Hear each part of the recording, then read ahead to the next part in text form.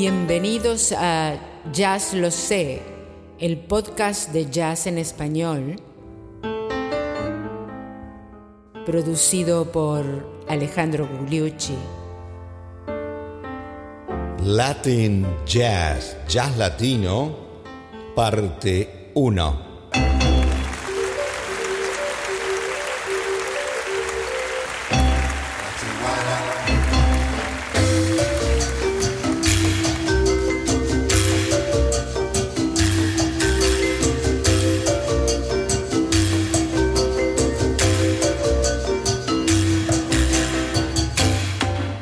Pero ¿qué tal, amigos? Bienvenidos al episodio 78 de Jazz Lo Sé, tu podcast de jazz en español, que comenzamos con esta cortina latina, el soul sauce de alguien que fue uno de los grandes intérpretes de música latina y compositor, pero que no era latino.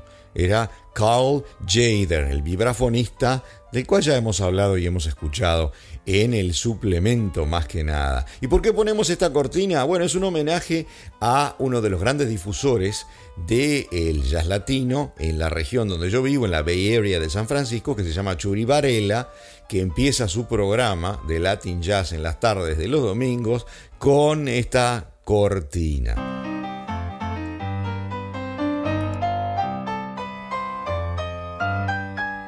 Y con este piano guava o guabachoso que refleja una parte de la esencia de lo que es el jazz latino, yo les propongo comenzar hoy una serie de 3 episodios donde vamos a hablar de lo que es el Latin Jazz, el jazz latino.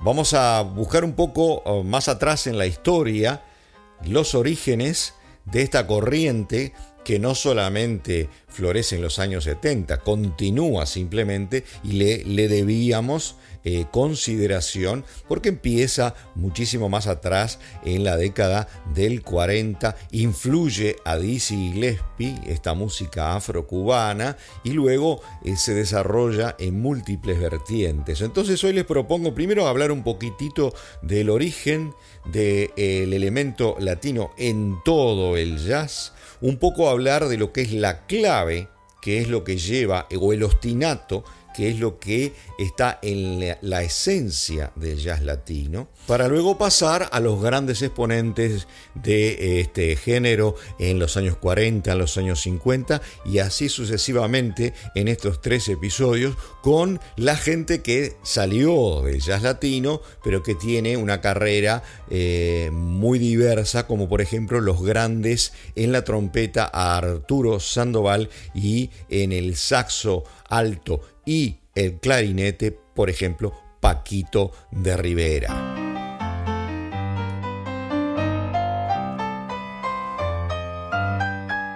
Y vamos ahora entonces a rebobinar y a escuchar en el año 38 lo que tenía que decir el gran Jelly Roll Morton sobre el toque latino en el jazz. Of course, you got to have these little tinges of Spanish in it. In order to play real good jazz. En esas maravillosas grabaciones que ya hemos explorado en los capítulos iniciales, dentro de los primeros 10 capítulos, cuando hablamos de New Orleans, ¿se acuerdan que Joseph Ferdinand Lamont, que se hacía llamar Jelly Roll Morton, describe, entre otras cosas, dice que él inventó el jazz, un poco fabulando, pero describe muchas cosas muy interesantes y muy importantes y refiere a la importancia de la gente que él llama española en New Orleans, aparte de los criollos franceses y gente de otras nacionalidades, en la creación de lo que fue el jazz. Y le da una importancia fundamental que él le llama The Spanish Tinge, como dijo allí. O sea, el toque, la gotita, el broche de oro, el jeitinho, como dicen los brasileros, que le da esa cadencia rítmica un poco al jazz. Y lo ejemplifica maravillosamente en este fragmento en el que toca el clásico La Habanera, La Paloma, y luego se pone a hacer blues inmediatamente sin solución de continuidad, explicando lo que está haciendo con cada una de las manos. Escuchemos el fragmento. I may demonstrate a little bit of La Paloma to show you that the tinge is really in there. Take it easy.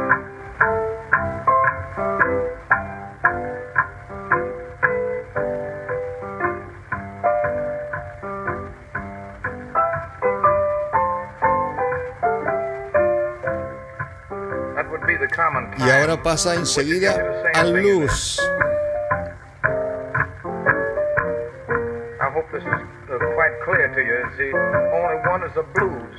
Y queda más claro aún si vamos a una composición original de las tantas de Jelly Roll Morton, que se llama The Crave, que es del año 10 y en esta grabación del 38.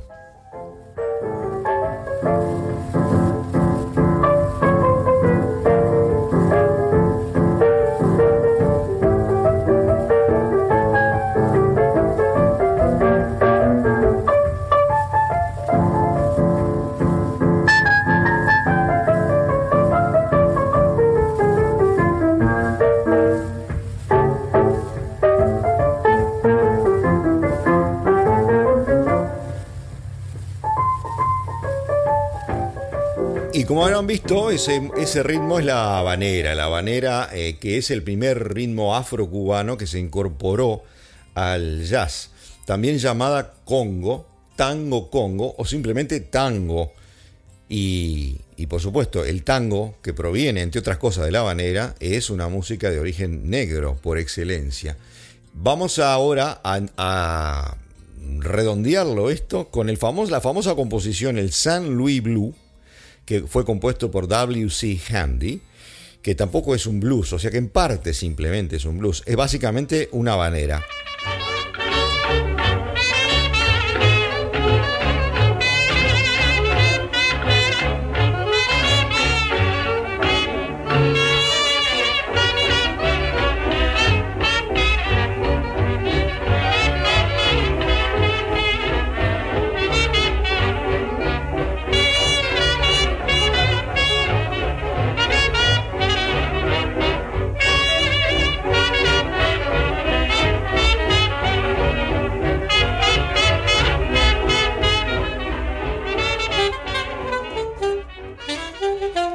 Entonces llamamos Latin Jazz más que nada a lo que es afro-cubano. También algunos llaman Latin Jazz a la samba bossa nova, o sea, la integración con los ritmos negros también, pero de Brasil. Pero nosotros nos vamos a restringir a lo afro-cubano, lo cual no quiere decir que haya artistas que provienen de Puerto Rico, muy famosos, muy importantes, pero se basa básicamente, valga la redundancia, en ritmos cubanos que fueron traídos a Estados Unidos, orquestas de baile cubanas que florecían en el Spanish Harlem, en Nueva York, en los años 30 y los años 40, en los grandes escenarios de danzas, y coexistían con las orquestas de swing de jazz. Y de esa gran fusión, de escucharse mutuamente estos grandes músicos, surge lo que llamamos como jazz latino, que cuaja, digamos, en el año 43 con la primera composición específica de jazz latino de Mario Bauzá, que se llamó Tanga. Pero antes que eso, vamos a explorar un poquitito lo que es la clave, o sea, lo que es la esencia del jazz latino, que se toca con dos palitos que se llaman claves, ¿verdad? Y a lo largo de toda la pieza de jazz latino hay que respetar esa complejidad o no rítmica de lo que hace esa clave.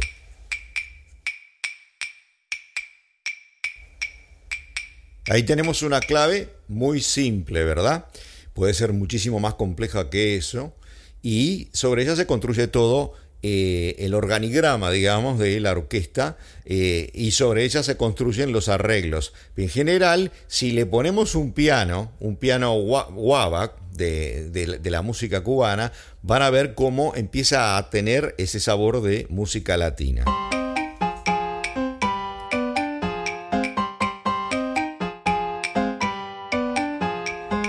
A ese ritmo del piano se le llama ostinato, del italiano obstinado, porque se repite y se repite y se repite a lo largo de toda la pieza de jazz latino. Y ese puede ser un problema para que la orquesta swinguee, porque ustedes se acuerdan que el swing está determinado por la síncopa y por retrasarse o adelantarse en el tiempo para después recuperar, para crear tensión. Bueno, en el jazz latino, al tener que respetar estas reglas tan estrictas, eso se puede perder, y es una crítica que se le puede hacer al jazz latino con respecto al jazz tradicional afroamericano.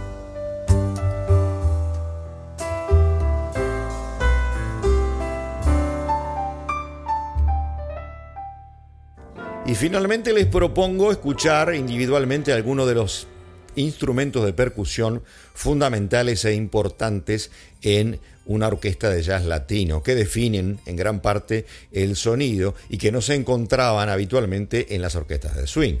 En la actualidad, cualquier orquesta de jazz común y silvestre en general incorpora muchos de estos elementos de jazz latino, aunque no estén tocando jazz latino. Por ejemplo, vamos a hablar de el güiro.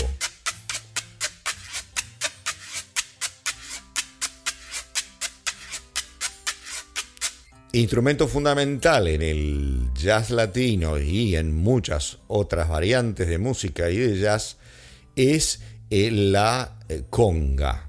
Las congas, que en general se afinan en diferentes tonos y son instrumentos largos de forma casi la de un barril de vino, que ustedes habrán visto, pero mucho más finas en muchos casos, con diferentes diámetros de la membrana a la que se le pega con las manos para hacer la percusión y que suenan más o menos así.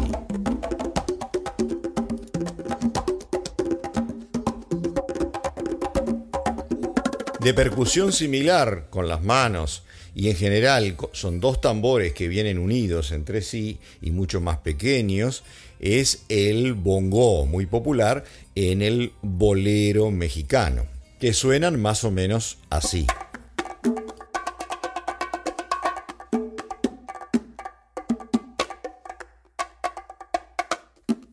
Y el otro instrumento importante son los timbales, también conocido como pailas en el Río de la Plata, que son unos tambores mucho más planos, con un aro de metal y que se tocan mucho más elevados, con un sonido muy particular, que se percuten con palillos y que además se acompañan de un aro de metal como el de un redoblante o una tambora o un tontón de una batería, que también oficia de instrumento de percusión, y un cencerro de vaca, digamos, que acompaña la panoplia de sonidos que tienen los timbales, que fueron hechos inmensamente famosos por el gran Tito Puente. Escuchemos cómo sonaría un timbal.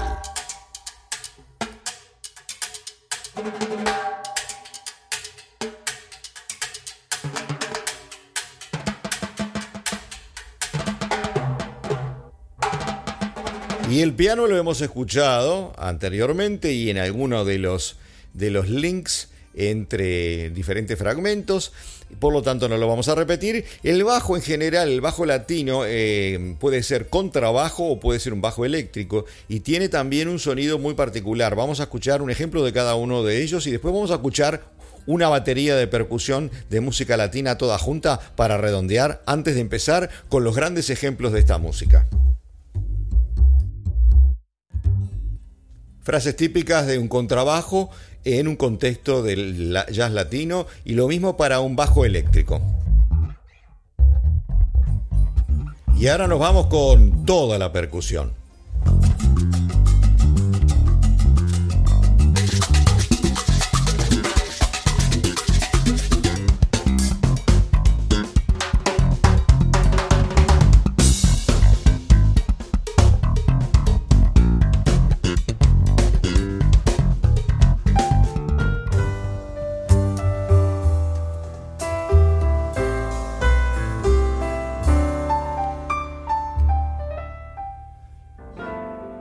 Y como ya dijimos, el ingrediente, el toque español, había estado ya en el comienzo del jazz en New Orleans, como bien lo dijo Jelly Roll Morton. Pero también, como dijimos, el inicio de lo que es el jazz, o sea, la música de una orquesta cubana en el barrio, en Harlem, en Nueva York, que a su vez beneficia de los arreglos jazzísticos, es la de el gran Mario Bauzá, que nació en 1911 en Habana, Cuba, y murió en Nueva York en el año 93. Es el responsable de haber traído el jazz a la música latina o viceversa. Y su principal tema, el emblemático de este género, es tanga o tangá, que acá vamos a escuchar un fragmento interpretado por la otra gran orquesta, la de Machito.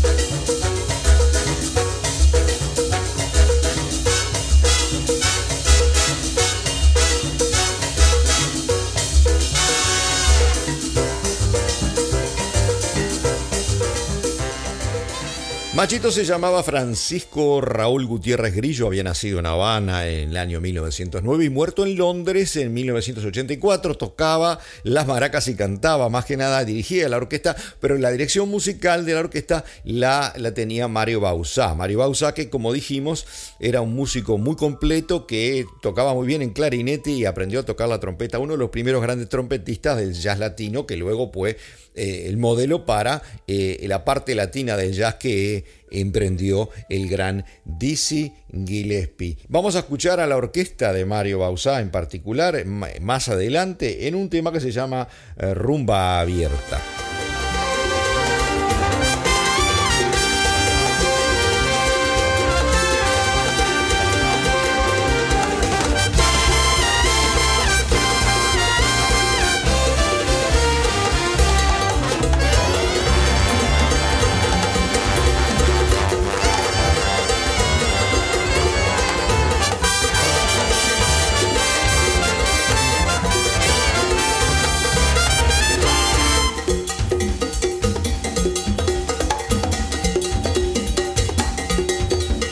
Y uno de los grandes percusionistas que estaba en ese momento, había venido de Cuba y estaba allí en Manhattan, era Chano Pozo.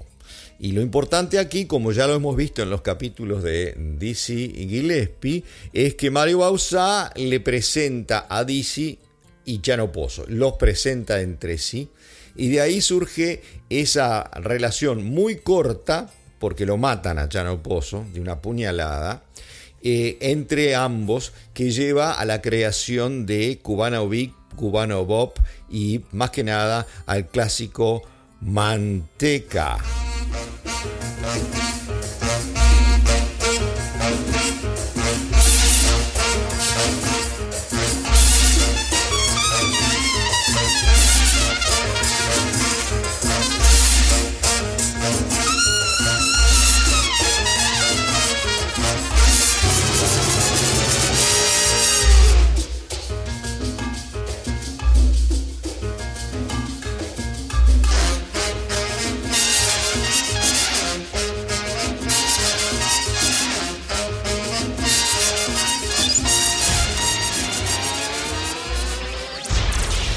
Llegó la hora de los chismes y anécdotas de jazz.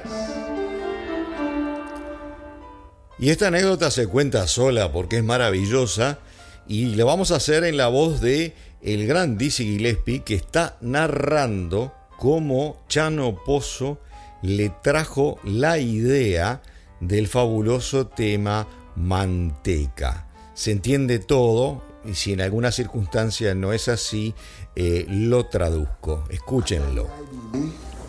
I said, yeah. He said, yeah. He said, barrel, bass. He said, he played. Y esa sería la primera vez en el jazz que el bajo no tocaba lo clásico, el walking bass así. Ningún otro bajista tocaba en esa época más que el walking bass. Pum, pum, pum, pum, pum, pum, pum, pum. Chano dijo, el bajo es lo primero.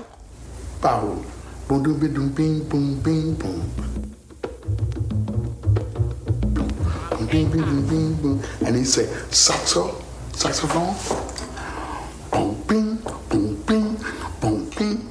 Y yo inmediatamente escribiendo todo lo que me decía y así sucesivamente.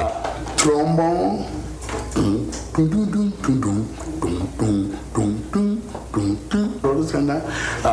Trombone.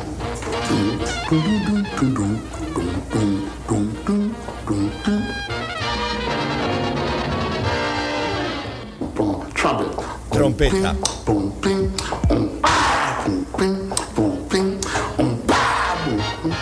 So we had this rhythm going. So now. Entonces Dizzy continúa diciendo, bueno, teníamos esta frase rítmica espectacular, totalmente armada, pero le faltaba, del punto de vista armónico, le faltaba algo al tema. Entonces me senté y le compuse en tono menor el bridge, el middle eight, la segunda parte.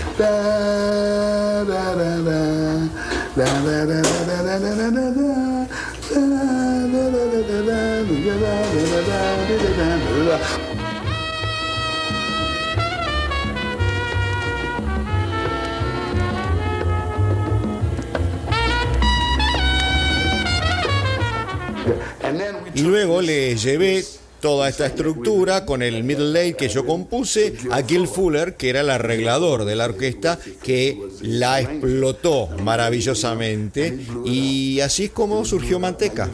And so that's how Manteca came about.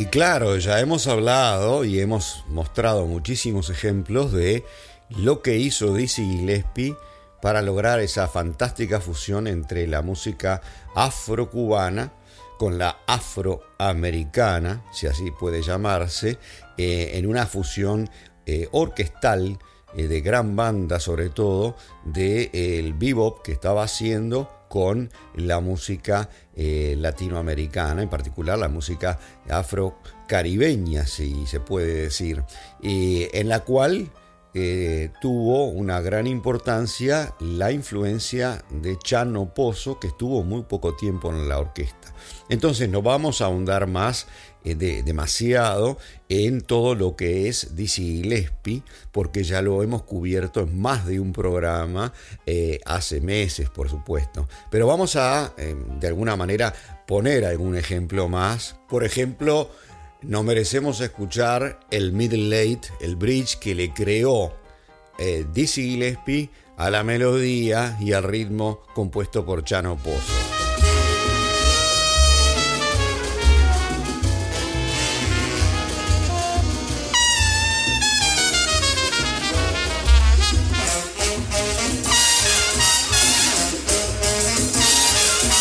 Y de Chano Pozo, una intervención solista, por ejemplo, que podemos traer, es la de Cubano Bob, en percusión y en canto.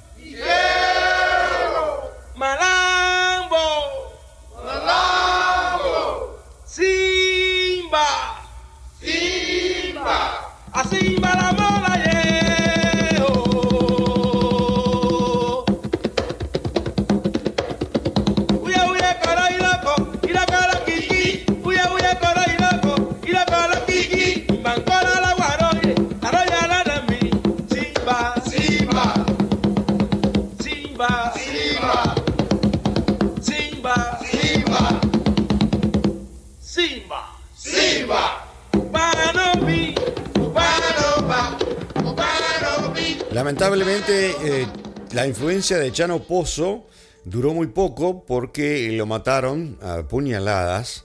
Tenía una vida muy particular, además trabajaba en el vudú. Y otra de las anécdotas que perfectamente la podíamos haber puesto en la pausa de las anécdotas, que ustedes la pueden ver en un documental de el gran Dizzy Gillespie en Cuba, que va a ver a la hermana de Chano Pozo, y le dice que lo que se contaba en el barrio era que Chano Pozo se había ido a los Estados Unidos con el dinero que habían recolectado para el bautismo de un sobrino. Y la hermana de Chano Pozo dice que ella no sabía nada de eso.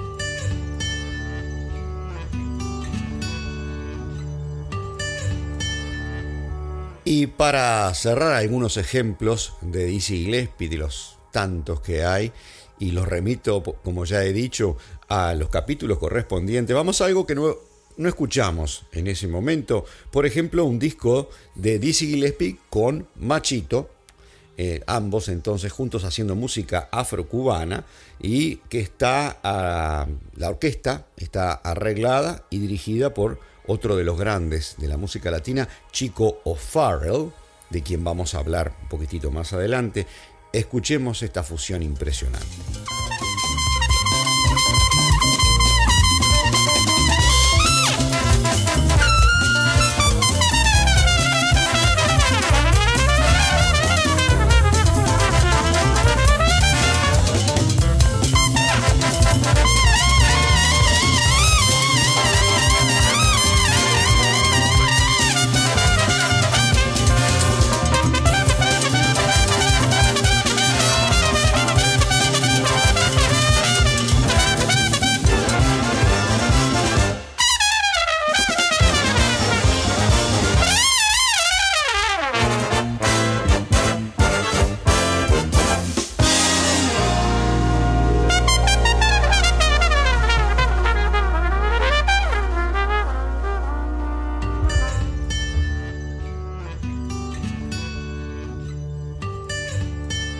Como siempre, la trompeta de Dizzy Gillespie, sobre todo en estas épocas, pone la piel de gallina, ¿no? Los remito entonces a escucharlo en profundidad, y también si quieren repasar los episodios correspondientes de este fantástico artista.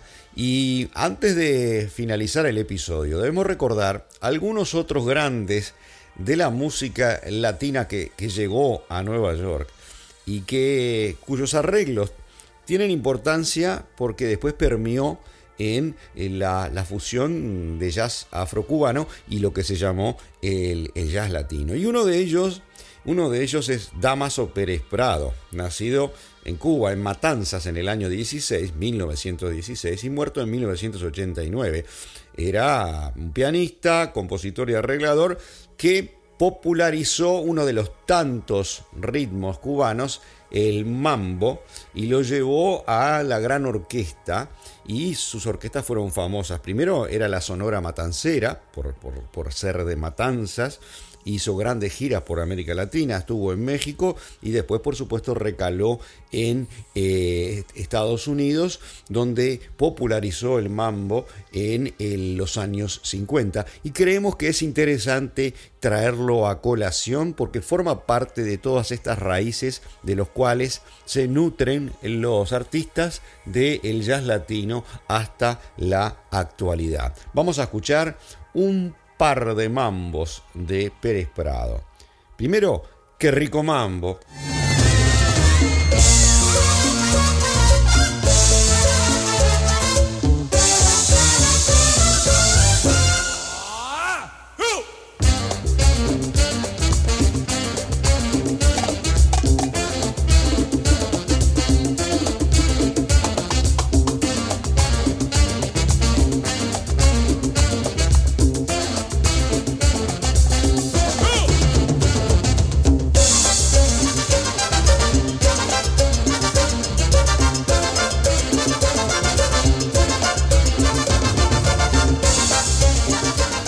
Ven que los arreglos de la orquesta de gran banda toman mucho de lo que era el jazz, evidentemente, desde los años 30. El swing, el canto y contracanto, la llamada y la respuesta de las sesiones de trompetas y trombones con los saxos. Hay toda una amalgama que se refleja también en cultivar el mambo como lo hacía el gran Pérez Prado. Vamos a pasar a otro tema muy clásico que todos ustedes conocen, que se llama Tequila.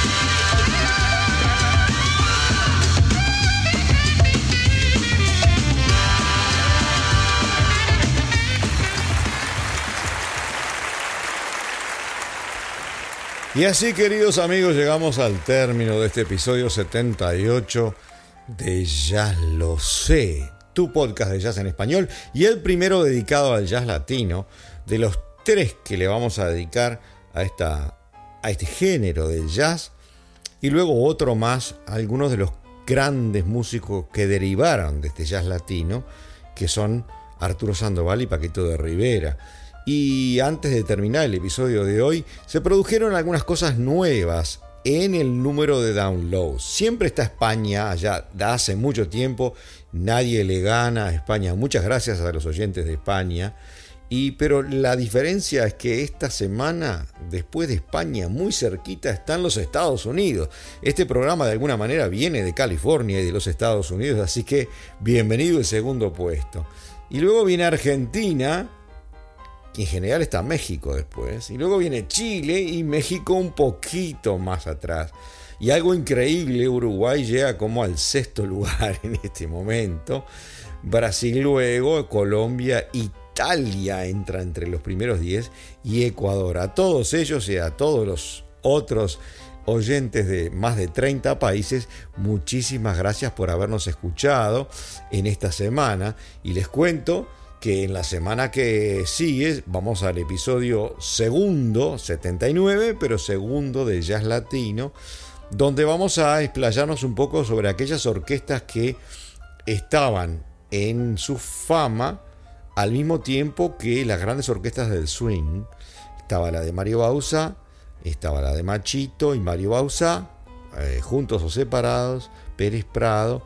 Y una de las grandes orquestas de música latina era la del puertorriqueño, nacido en el barrio, allá en Harlem, en el norte, Tito Puente. Todo esto y mucho más en el episodio siguiente. Y a ustedes, muchísimas gracias por habernos escuchado hoy. Pero vamos a romper la tradición de la cortina final y se la vamos a dejar al gran Tito Puente, al cual le llamaban el rey del timbal.